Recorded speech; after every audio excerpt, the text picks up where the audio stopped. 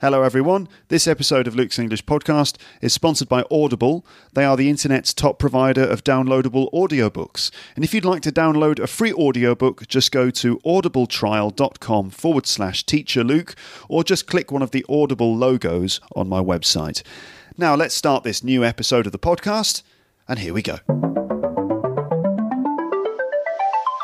You're listening to Luke's English Podcast. For more information, visit teacherluke.co.uk. Hello everybody, welcome back to Luke's English Podcast. How are you doing?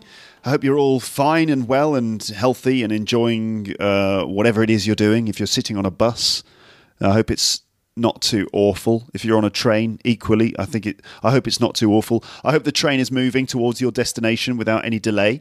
So wherever you are, whatever you're doing, welcome back. This episode features another chat with Alex Love, who was on the podcast recently in episodes 366 and 367. And I decided I'd get Alex back on the podcast today for several reasons. The first reason is because he is now in Edinburgh at the festival, and his show seems to be doing very well. In fact, so far, every performance has been completely sold out in advance, and he's making a nice profit. I'm very happy to hear that, and I thought that we could get a little Edinburgh report from Alex and actually have a normal conversation without it being derailed by poor internet connections and other distractions. And in fact, that's what we've managed to do, as you will hear.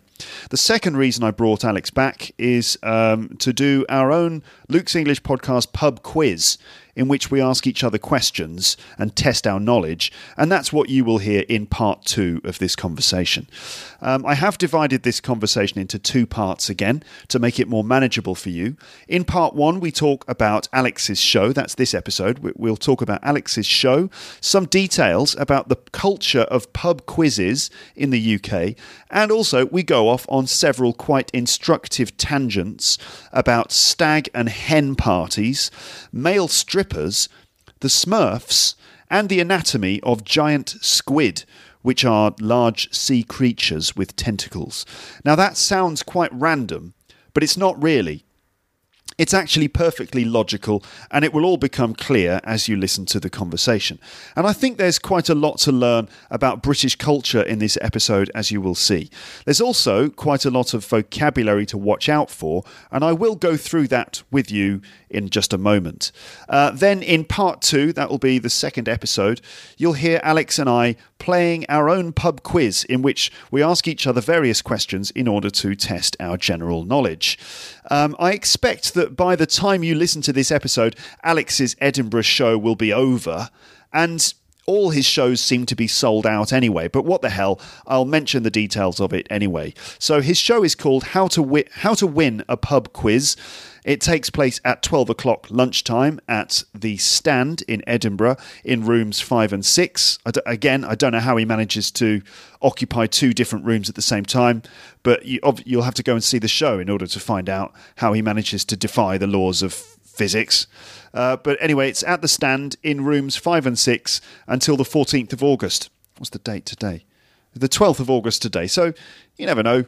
You might be in Edinburgh. It might be a chance to catch one of the last shows. All the details and bookings and stuff can be found on the Fringe website, and the link, the specific link that you need, can be found on the page for this episode on my website. Now, I mentioned vocabulary. And so I'm now going to go through some words and expressions that you might want to notice as they come up in this conversation. So I've listened back to the conversation and I've made another list of words and phrases that you're going to hear. So this is language that you might not know and which you might want to learn. I'm not defining and explaining all the vocabulary here. I'm just encouraging you to notice it, and hopefully I'm making it a bit easier for you to notice all of this stuff. Okay. Now, being mindful of language while you're listening to this podcast is important. If you're switched on and attentive, taking mental note of different features of English as you move through these episodes, then you're in a much better position to retain words and phrases and add them to your own active vocabulary. Also, if you're into studying while you listen, You will find all these phrases written on the page for this episode, and you can then look at them. You can look them up in a dictionary, and you can try the Oxford, Cambridge, Macmillan, or Collins dictionaries online. They're all freely available, which is nice. So now I'm just going to read out each phrase, and you can try to notice them as they come up naturally in our conversation. So here we go. So we start with the expression, old habits die hard. For example, it just goes to show that old habits die hard. So that's old habits die hard. Then the love interest. She plays the love interest in the movie. That's the love interest. A hen do. There was a group of girls on a hen do sitting on the front row. A hen do. A stag do. There was a group of lads on a stag do in the audience. A stag do. A mixed bag. How was the show? It was a bit of a mixed bag, to be honest. A mixed bag. Self-deprecating. For example, we make lots of self-deprecating jokes. Self-deprecating. A bit hit and miss. The show was a bit hit and miss, to be honest. A bit hit and miss. Inconsistent. It was quite an inconsistent show. Inconsistent. Bland. It was a bit bland and boring. Next one. I died on my arse. He absolutely died on his arse on stage at the show last night. I died on my arse. To slag someone off. For example, we used to slag off the entire audience in our show. To slag someone off. To badmouth someone. For example, we badmouth the audience at the beginning of the show. To badmouth someone. Next, it's frowned upon. Being brutal with a hen do is frowned upon. You're not supposed to do it. Whereas it's okay to insult a stag do. So that's the expression to be frowned upon. Next is a sash. There was a girl on the front row wearing a sash. A sash. Next one is just the phrase, the first album I ever bought. The first album I ever bought. For example, Smurfs Go Pop was the first album I ever bought. Next we have the word anthropomorphic. For example, Smurfs are quite anthropomorphic. Anthropomorphic. Next we have the gestation period. For example, humans have a 9-month gestation period. So that's gestation period. Next word is promiscuous. For example, everyone says she's quite promiscuous. That's promiscuous. Then we have to beat around the bush. For example, come on, don't beat around the bush, just say it straight. To beat around the bush. Next one is to cast aspersions. I don't mean to cast aspersions on Smurfette. To cast aspersions. And then to hear something. And to hear about something. So the difference between to hear something and to hear about something. Then we have a squid and a giant squid. And then the word tentacles. For example, they have 10 tentacles, whereas octopuses have 8 limbs. Then we have 10 inches in diameter. So the expression in diameter. For example, their eyes are 10 inches in diameter. Then we have the word a beak. A beak. So, for example, what do birds have at the end of their faces? This is what birds have at the end of their faces. It's a kind of it's like the mouth of a bird, or in fact the mouth of a squid. So that's a beak. And then the expression, your eyes are too big for your stomach. Your eyes are too big for your stomach. And then the word dismal, which means terrible. And the expression to come in third place, like you come in first, come in second, come in third. And the sentence, Paul is coming in a dismal third place. Okay, so that's it for the vocabulary and for this introduction. So let's now join the conversation I had with Alex Love yesterday afternoon. Watch out for the vocabulary and see what you can learn about things like hen do's, stag do's, male and female strippers, the Smurfs, and giant squid. Also, there is a bit of swearing in this episode, so you've been warned. But that's it for the introduction. I will now let you listen to the conversation, and here we go.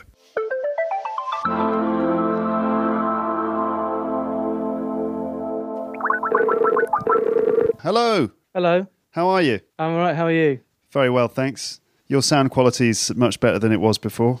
Well, we'll see. Oh, a little bit of robotics there. Yep. Yeah, old habits die hard. They do, don't they? How's everything going?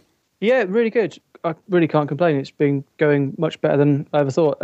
So every day since Saturday has been sold out, and this Saturday and Sunday are sold out. I'm about about 4 tickets away from selling out tomorrow, and then about another 8 or 9 from selling out on Friday. So it could be sold out for all but one date, which is going to be nice. That's brilliant. Oh, Are you recording, by the way? Yeah, I am recording this. I've already started recording. So, okay, well, that's really good. I'm glad to know that it's going so well.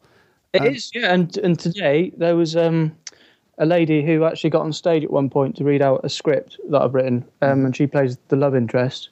It turns out she's actually a booking agent for a comedy, some theatres, and she wants to book me for certainly one date in the Lake District at some point. And she says she runs a few others as well, so there may be scope to actually tour this shit, which is going to be nice.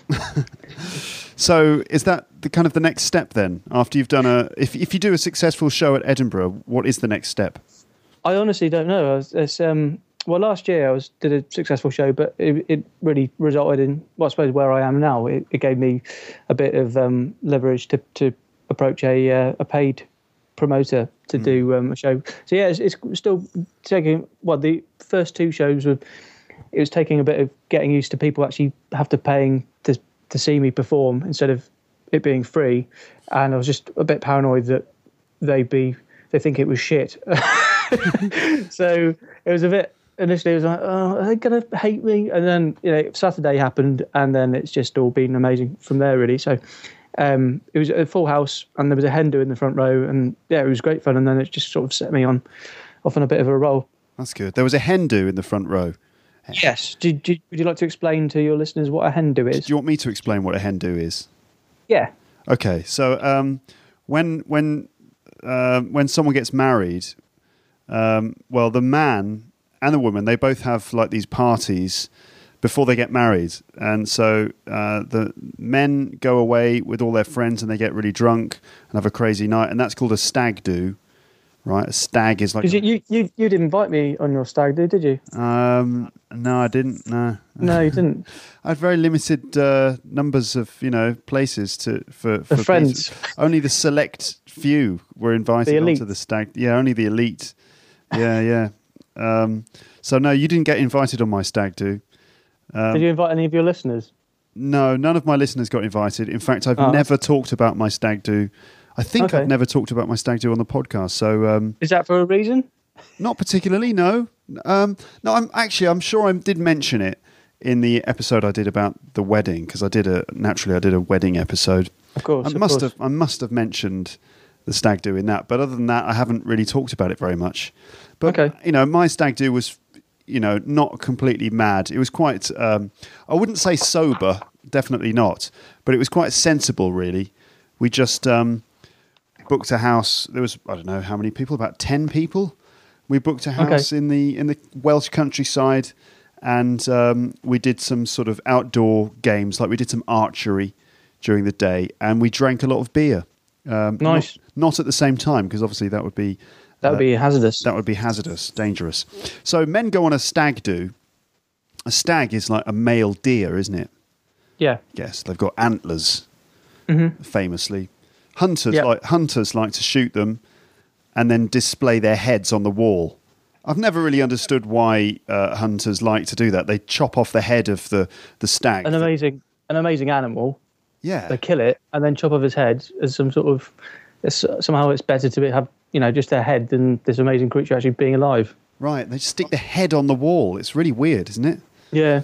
Anyway, those are stags, and that's a stag do. And women also do it, but for women it's called a hen do, or a hen party. A hen is a female chicken. I've no idea why it's called a hen do or a hen party. Do you know? I don't, actually. I should, but I don't. Hello there, I'm interrupting myself here in order to actually explain the origin of the expression hen do and also the expression stag do. Now, it's not common knowledge. Most people, I think, don't really know the reason why we call them a hen do and a stag do. But nevertheless, I don't like to leave questions unanswered on this podcast, so I've done a little bit of fact checking, and I can now tell you, and it's actually pretty simple. The fact is that although today a hen is a female chicken, and also the female of various other types of bird as well, but specifically the female chicken, in the past, hen didn't just mean a female chicken, it in fact meant the female of any type of bird. Okay, so it was actually a much broader word, meaning a female bird. So that was just a nickname, meaning like a nickname for the female party in this case. So hen was a much broader term, meaning female. That's why it was used as the nickname for a woman's party, or the party that the woman has before she gets married. And similarly, stag, although stag now means the male deer, in the past, stag was a much broader term, and it meant the male of many different types of animals. And so stag also was a nickname used to talk about parties held by men before they get married. So that's it. So these days, hen and stag are much more specific, female chicken, male deer. But in the past, there were a lot broader terms. There were much broader terms. Hen meaning female in general, and stag meaning male in general. That's why those words were used for the nicknames of these two types of party. All right, so good. I'm glad I cleared that up. It's now time to get back into this fascinating and riveting conversation that I'm having with Alex Love, and here we go. I don't think it's something that everybody knows, and it's not something that you need to know. Really, if you're going to infiltrate British culture, you don't need to know why it's called a hen do. You just need to know that it's called a hen do, and that's it. That's the end of the story. By the way, in the United States, they call it a bachelor party and a bachelorette party, but stag do and hen do in the UK. So the thing about a hen do, and this leads us back into the conversation we were having about your show. The thing about a hen do is that when women get together for their hen do and they come to your comedy show, that's usually, well, that can be problematic, can't it? I mean, it can. What do you think about having hen do's in your show? I think, well, when I was doing Edinburgh in 2011 with Paul Langton, we were doing a show called A Mixed Bag, and we thought the title was hilarious because it kind of was a bit self-deprecating. Mm-hmm. So we did, we could self-aware that, oh look, it's a mixed bag. Yeah, well, it is a mixed bag. Yeah, well, it's called that. So because a mixed bag also means, well, it can mean a bit hit and miss. So it's inconsistent, basically. So if someone comes to see your show and then they say, oh, it was a bit of a mixed bag, really. Yeah, that means it's inconsistent. Some things. So some of it's good, some of it's bad, but a lot's just a bit mediocre. Okay. So a bit bland. Right. A bit boring. So that was the name of the show, and you got. That was the name of the show. So we had the first Saturday was really tough. We were full, but we were only full because the rugby fans watching the rugby came in to get out of the rain. So it didn't go very well. And I, as is known in stand-up comedy circles, I died on my arse. What does that mean? It means when you get no laughs. So as a comedian, you like to perform and you like to get people laughing. To die on your arse means you do your set and you get no laughs at all. Yeah, and it feels like you're dying on stage. Yeah, and it does. It hurts. So that was the first Saturday, and then we were about to start the second Saturday show, the next week, and we did a bit before the show where we slagged off the audience, which means you badmouth them. You insult the audience. You insult the audience. So we had a bit when we were hiding behind this curtain, which didn't go all the way down to the bottom, so you could still see our feet probably. Mm-hmm. And we were performing on top of a wooden pallet as a stage. And so we'd go behind the curtain, we'd speak on the microphone and slag off the audience before the show, because it would just say, oh, this looks like a bit of a rough crowd. And we'd pretend that they couldn't hear us, but they could, so because we had the microphone. So we had a hen do. We were just about to start the show, and then the hen do comes and sits in the empty front row, and we think, oh dear, this is going to be bad, because hen do's, they've had a bit to drink, and you can't be quite as firm with a hen do as you could be with a stag. So you can be quite insulting to a group of men, and that's fine. But with a hen do, you've got to play it a bit more carefully, because they, sometimes, you can't be. It's kind of frowned upon to be really brutal with women in the audience. Well, and rightly so. especially a hen do, because particularly the hen, it's like her special day, and you can't insult her because she will get sensitive and upset about it. They're much easier to offend. Yeah, well, a lot of planning has been put into this, and you've got to think that there's going to be all sorts of different roles within the group, and if you could get it really wrong just from being rude. Yes. So we were saying, oh, there's a hen do. Oh shit, and that got a massive laugh. So we thought, right, we're just going to have to play with this, and they were lovely. They were really fun, and we tried to engage them as much as we could in the show, and it was one of our best shows that year. So that was nice. That's great. So yeah. What were you going to say? I was going to say, and then this year you had another hen do, did you?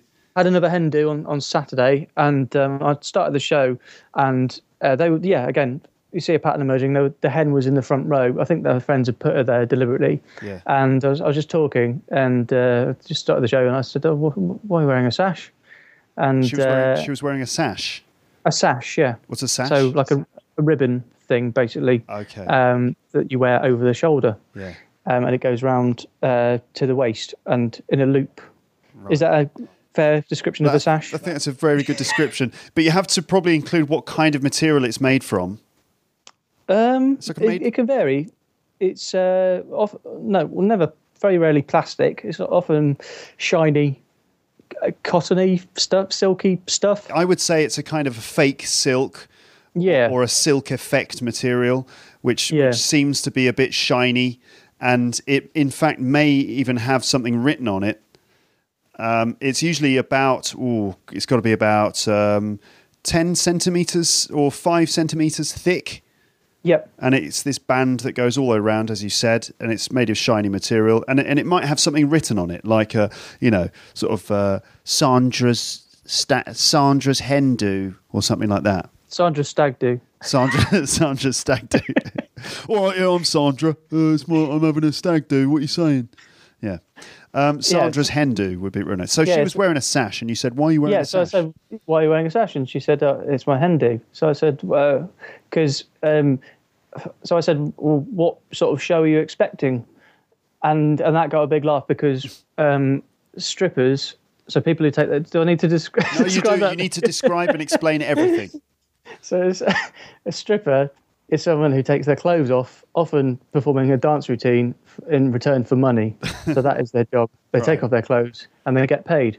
So there's male strippers and female strippers as well. Male strippers and female strippers, often for the stag do's and the hen do's. The stag do goes to a strip club where they see women take their clothes off and performing dance routines, and then it's quite common for I suppose they often hire. You don't really get male strip clubs, do you? No. Well, I suppose you've got Chippendales. I think that instead of actually Magic Mike, I suppose, isn't it? But it's like shows, isn't it? Specific shows instead of clubs. So they just have a stripper night at one place. Yeah. But it's not like a permanent thing. It just happens every now and then. Yeah. Whereas a strip club for men is more like a permanent fixture because men like to see naked ladies. There's more of an industry built around the gentleman's strip club than around the ladies' strip experience, where like men will get together of a Friday evening and go to a strip club, whereas women usually have to do it as some sort of group event, like an organised thing, usually as part of a hen do. Yeah. Or maybe a birthday or something like that. Often they will actually rent the person. They'll rent an individual stripper to come to their house or to come to their party. Don't ask me how I know all about this. Okay, this is just my general knowledge. Have you hired any strippers? I've never hired a stripper, and I've never been hired either. Although, if the podcast thing doesn't work out, if the English teaching doesn't work out for me, I've always thought that I could go down that avenue. Well, you could ask your listeners if they'd like to pay you some money to see pictures of you without any clothing. I think that might be borderline illegal. Well, you always talk about wanting to earn some money from the podcast, so there's an option you could explore. True, I'm always looking for new revenue streams. I always imagined that would come from me offering English teaching services, premium English teaching services. But I suppose I've got to really think about what my audience really want, and they might want photos, videos, or maybe even live appearances in which you could do English language teaching, but when you're stripping. Right, yeah. Yeah, no one's doing that. I'm pretty sure no one's No. combining English teaching with removing their clothes. No. And, lot of vocabulary there. It's quite fertile for vocab. Obviously, you've got the clothing and also the body parts. So yeah, I'm sure that there's and then the pace as well. There'd be probably different terms for. Sometimes it's slow, sometimes it's quick. Right. And probably sometimes in between those two things. So. Yes. Probably some phrasal verbs like, would you like me to speed up? Would you like me to slow down? Would you like me to work on the other one or keep going as I am at the moment? Take off, put on, all those sorts of things.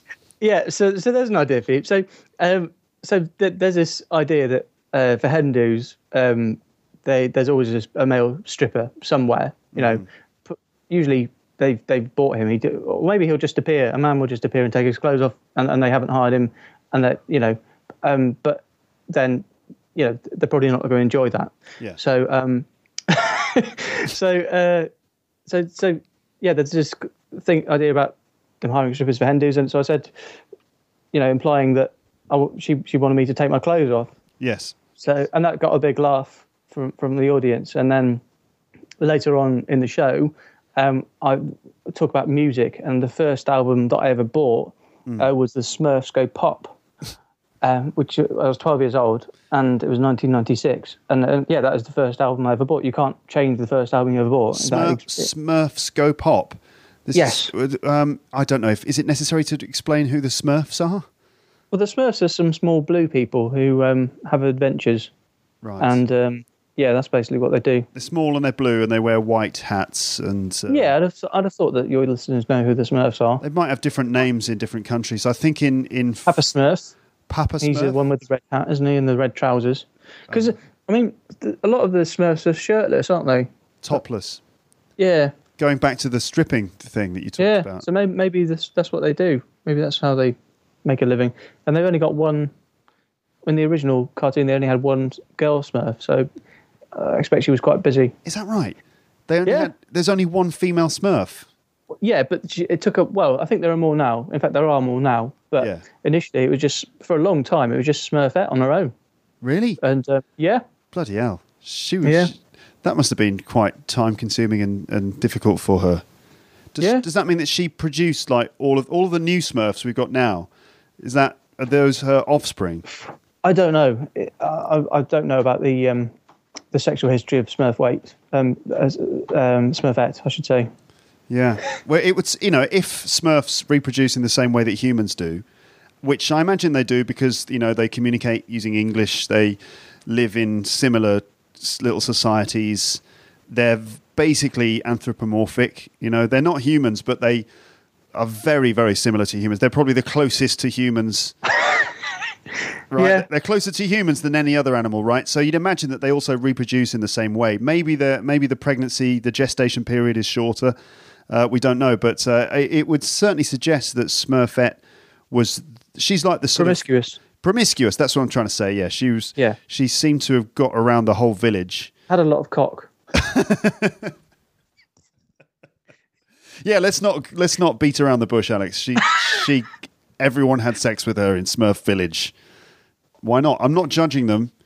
I'm not judging the Smurfs on the way that their society operates. That would be sort of racist of me, wouldn't it? Yeah, it would be. To start casting aspersions over the way that the Smurfs live their life. Obviously, by our Western European standards, it's not normal for an entire village to be set up based around one woman.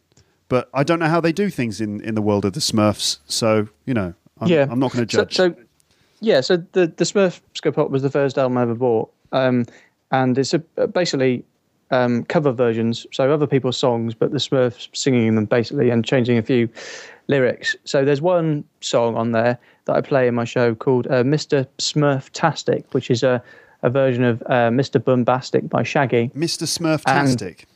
Yeah. And it's a terrible song, so but it's kind of got if you remember the original Mr. Bombastic, it's kind of got a bit of a beat to it. So it's I suppose is it hip hop, Mr. Bombastic? It's Ragga. It's Ragga, isn't it? They call me Mr. Bombastic. That one. Romantic. You know, that one. Yeah, that's the one. So it's a Smurf singing that in a high voice, but he's doing a high voice, but he's trying to make his voice low. So it's some skills gone into that, or just a computer. I can play it, Alex. You might not be able to hear this. You'll have to trust me that this is being played, but I'm now going to play a little bit of Mr. Smurftastic, just so that my listeners know what you're talking about. Here it is.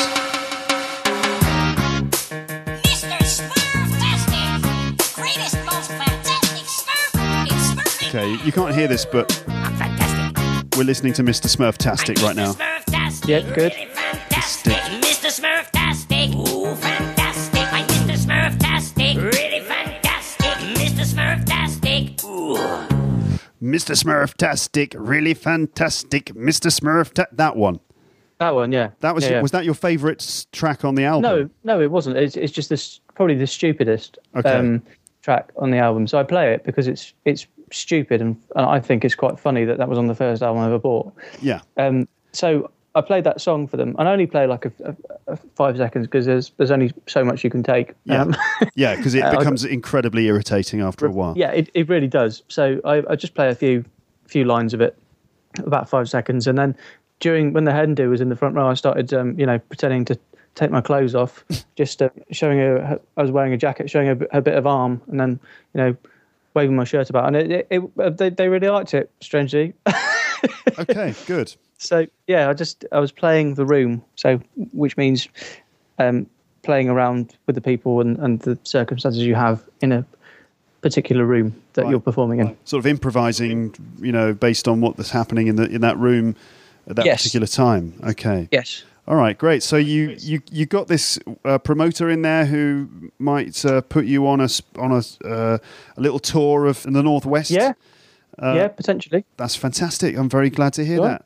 So this could be Smurftastic. It is. Yeah, this could be your launching pad to, first of all, nationwide success, and then. Well, I don't know about that.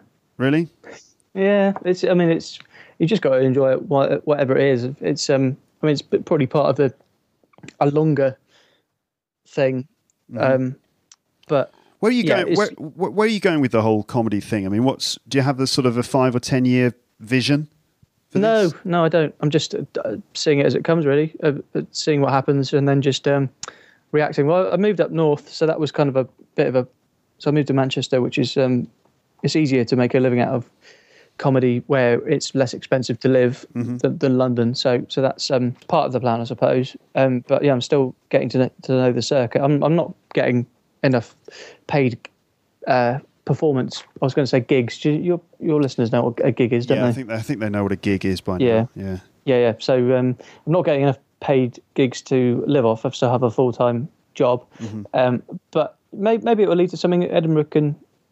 Things can happen quickly in Edinburgh. But yeah, it's nice to be doing a show that's so far sold out for all but one performance. That's really good. That's really, really good news. It's great that you got this successful show, and I'm very happy for you. Fantastic. Smurftastic, as you said. Yeah. Congratulations. Yeah. So the show is all about pub quizzes, right? How to win a pub quiz. So you told us last time that the first half of the show is like stand-up. I guess you're just, you're doing stand-up, you're maybe working the room and all that sort of thing. Yep. The second half of the show is where you do a pub quiz with the whole audience, right? Yes. Now, just why the pub quiz? Why did you choose to do a pub quiz themed show this time? Well, I've been doing it for a couple of years, and I came up with the idea. It kind of evolved a bit because I don't think you've heard my joke about giant squid, have you? No, and I've heard about your giant squid joke, but I've never actually. Yeah, well, I've never actually seen it happen live. I know I could have done the last time. The last time I performed a show with you, I was the MC. I was about to go on. Go on. You explain what happened. All right. So I was waiting to go on, and you were emceeing, and we were running a bit behind schedule. So we were running a bit late with our show. We started a bit late, so we would have finished later. So I was ready to go on. And you were emceeing, and then you forgot that I was on, and they called an interval. And I was all ready. I was I was running the night as well, and we were running late, so I thought, oh, I just won't go on, and then we'll be able to finish on time with the headliner, who was Sarah Pascoe that day. That's right, Sarah Pascoe, who is now famous from television and all that sort of thing. She's pretty good. She was on our show, your show, in fact, at that point. Yeah, I completely forgot to introduce you onto the stage, and I was really looking forward to seeing this. This giant squid material, but I just completely forgot that you existed. Yeah, just the lights, the adrenaline of the performance meant that I just completely forgot about you. I'm really sorry because I want to see your giant squid thing. You can't repeat it now, can you? No, not really, because it relies. So how it works is it's about giant squid anatomy and a giant squid anatomy. So like so the body of a giant squid. So their genetic makeup, basically. What is a giant squid? Well, it's a squid, which is really big, a creature with a head and some tentacles, and it lives in the sea. Yeah, and is often pink or reddy, but a reddy orange colour. Yeah, and is that not... and it's just. Sorry, what were you going to say? I was going to say, isn't it like an octopus? No. Well, it's similar. It's similar to an octopus, but it's different. An octopus has 8 legs and a giant squid has 10. Okay. So they got 8 legs plus very long tentacles that they use for catching prey. I see. Okay. So, and the giant squid is like a squid, but really big. Yeah. All right, then. Yeah. About they can get up to about 15 meters in length, so they are pretty big. Huge. Yeah. So they've got a massive eye, which is 10 inches and around approximately 10 inches in diameter, and then they've got how they eat is in the middle of their tentacles. I expect your listeners know what a squid is, Luke. But yeah, well, they do now because we've obviously explained it thoroughly. Of course, they know what a squid is. I don't know. They might have. Of course, they know about squid, that the squid exists, but it might have a different word in their language. Like, what is it in Spanish? Calamari. Squid. Calamari, right? Calamari. So they of course they know about the existence of squid, but they just might have another name. Yeah. So in the middle of the tentacles, so underneath their head is they instead of a mouth they have a beak like a bird. They have a bird under their head? No, they have the beak, so the nose and mouth bit of a bird, basically. Yeah. As a mouth. All right. Okay, so they've got a beak, but inside all those tentacles, there's a beak in the middle, like and then they use that to eat. All right. Okay. Yeah. Great. Yeah. That's not the joke, is it? No, it's not. No. So I say that the worst way to be killed would be eaten alive by a giant squid, because it's trying to eat you, but it's got you, so you're going to die. But it's just trying to eat you with a little beak, which is it's a bit annoying. And then I say, "What's the matter?" It's a phrase. Are your eyes too big for your stomach? Right. So they have enormous eyes, and then I have to explain to the audience why that joke works. Right. I see. Yeah, so there's a bit more to it than that. So you obviously have to see the joke happen live in its natural habitat, and you're not. Yeah, I don't think I've done it justice. No, you today. Well, you haven't just. You obviously haven't just performed the joke to us, and you haven't given it away. But essentially, it's about a giant squid anatomy and being eaten alive by a giant squid, and the fact that their eyes are much bigger than their stomach. Probably because they've got massive eyes. They've got massive eyes. Yeah, just enormous eyes. Yeah. Yeah, and so you, as you're being eaten by the squid, you say, "What's the matter? Your eyes are bigger than your stomach." Anyway, people have to come and see your. Do you want to explain that phrase? Do you want to explain it? Yeah, I'll explain it. So, if your eyes are bigger than your stomach, it means that your desire to eat is actually bigger than your capacity to eat. So, for example, if you look at a cake, you might think, "Oh, yum, yum, yum! I'm going to eat that entire cake." But you get halfway through it and you're full and you feel sick. And then someone could say to you, "Oh, obviously your eyes are bigger than your stomach," which means that you couldn't eat it all. Yeah, you're much greedier than your stomach capacity will allow. Okay, right. So there you go. So now anyone who comes to see your show will be pre-armed. Squid. With all of the... Yeah, there you go. There's a pun.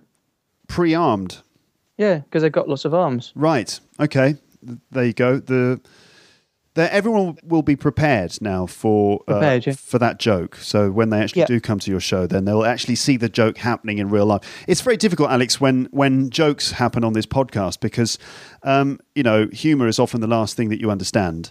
And I've experienced this numerous times, not just on my podcast, but in my pretty much everyday life. Because I talk to audiences, I talk to groups of students of English, and sometimes jokes happen. And no one realises. Just there's no realisation, nothing. And it's not just at work and at comedy, also at home. Sometimes I'll make hilarious word jokes, and my wife is just like, "What? What was that?" And I'm like, "That was never mind." So it's a regular occurrence. But anyway, so you had this material about the giant squid.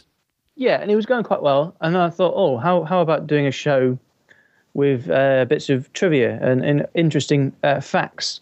And then I thought, well, what brings facts together? A pub quiz. So and then I thought people would probably like to play a pub quiz in my show.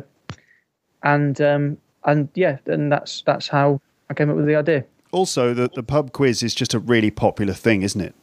Yeah, it's a bit of a British institution, as they say. So pub quizzes are everywhere, and they're very popular. People like going to them and playing. So do you want me to explain how the pub quiz works? The typical English or British pub quiz as a phenomenon? Yes, please. I'd like to just give us a brief description of the pub quiz as a cultural phenomenon. Go. Right, so it's in a pub, and you get into teams in the pub, generally teams of about 4 or 5, and you compete against other teams who are also in the same pub. And then you get an answer sheet. And then there's a quizmaster, who in my show is me, and then they read out questions, and then you have to put down the right answer. And the winner is whoever gets the most questions right. Okay. And they can win prizes such as money, or sometimes drinks vouchers, or sometimes some weird boxes of shit. What kind of shit? Not actual shit, right? No, well, that would be weird. Not many pub quizzes I've been to. Just boxes of random things they have behind the bar, like magazines, bottles of alcohol, other things, oranges. There was an orange in a box that I won once in a pub quiz. You won an orange in a box? Yeah, I mean, there was more to it. There was other there was other stuff in the box than just an orange. I was going to say, it was hardly even worth putting it in a box, really. It's just an orange. In a pot, yeah. So that was there, and it was all sorts of drinks and magazines and other weird things. But objects. These pub quizzes happen in pubs all over the country every evening. There's always a pub quiz somewhere, and they're really, really, really popular. And we love this kind of thing. I'm sure that it happens in other countries too. I'm sure, I'm convinced. But certainly, it certainly is part of pub culture that every pub will put on a quiz on a quiet evening of the week, and you get these teams sitting around, and everyone's drinking beer and having a nice time, drinking wine and stuff. And the quizmaster's reading out the questions, and it's a fun little community thing to do. And they're so popular that this is why pubs put them on, because it's a guarantee to get people into your pub, and you can sell a few drinks, and it's just a good way of attracting people into the public house. So you've cleverly incorporated a pub quiz into your comedy show as a way of drawing audience members into the show, and apparently it's working. It's worked. It has worked, yeah. Okay. Yeah. Okay, that's great. So you've written then a series of questions. Yeah. And I guess the audience has to kind of try and answer the questions, and do you give out a prize or something at the end? Yeah, there are prizes, yeah. Okay. It's often a Darkness album. So the band The Darkness, who I'm particularly fond of, often they're referenced throughout the show. So it's if I give a prize, then it's something I've spoken about previously in the show. So it gets a laugh as well. Lots of callbacks. Yes, there are lots of callbacks, and then there are callbacks in the questions as well. So, and we're reading out the answers. Sometimes I do a callback to something I said previously in the show, and it just seems to work quite well that way. Yeah. Okay, that's good. Now, on the subject of pub quizzes. Mm-hmm. And by the way, this is the second time that you've been featured on this podcast on your own, Alex. Yeah. Which means that you've achieved twice as much as Paul Langton. Twice? Only twice? Well, at least twice. In fact, your episode was divided into 2 parts. Yeah. So actually, this is 3 times as much as Paul has achieved. Now, Moz achieved more than Paul too, because his episode was quite long, and we had quite a good chat, which involved quite a lot of swearing at the end, which meant that his conversation with me was extended. But you're in the lead at this point with 3 episodes. Yeah. Then Moz is in second place, and Paul is coming in a dismal third place here. So, not only have you produced a best-selling, sold-out show at the Edinburgh Fringe, you're at this stage, you're coming first in the Luke's English Podcast Olympics. To be honest, that was my plan all along. Yeah. That is what I wanted in life. I thought so. Ultimately, that's what this is all about.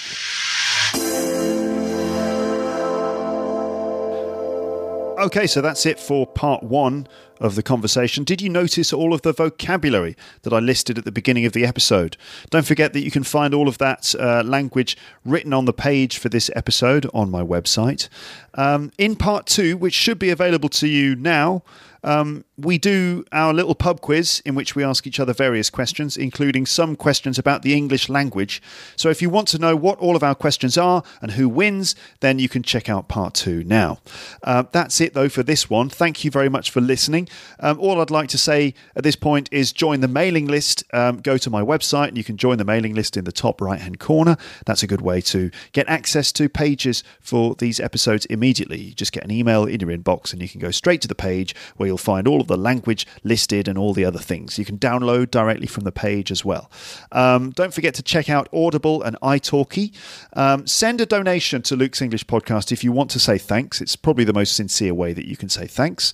And other than that, just have a good day or night or morning or evening or afternoon or bus journey, train journey, gym session, walk, nap, jog or sleep or whatever it is you're doing while you're listening to this. Thank you very much for listening. I'll speak to you in part 2, but for now, it's just time to say goodbye. Bye.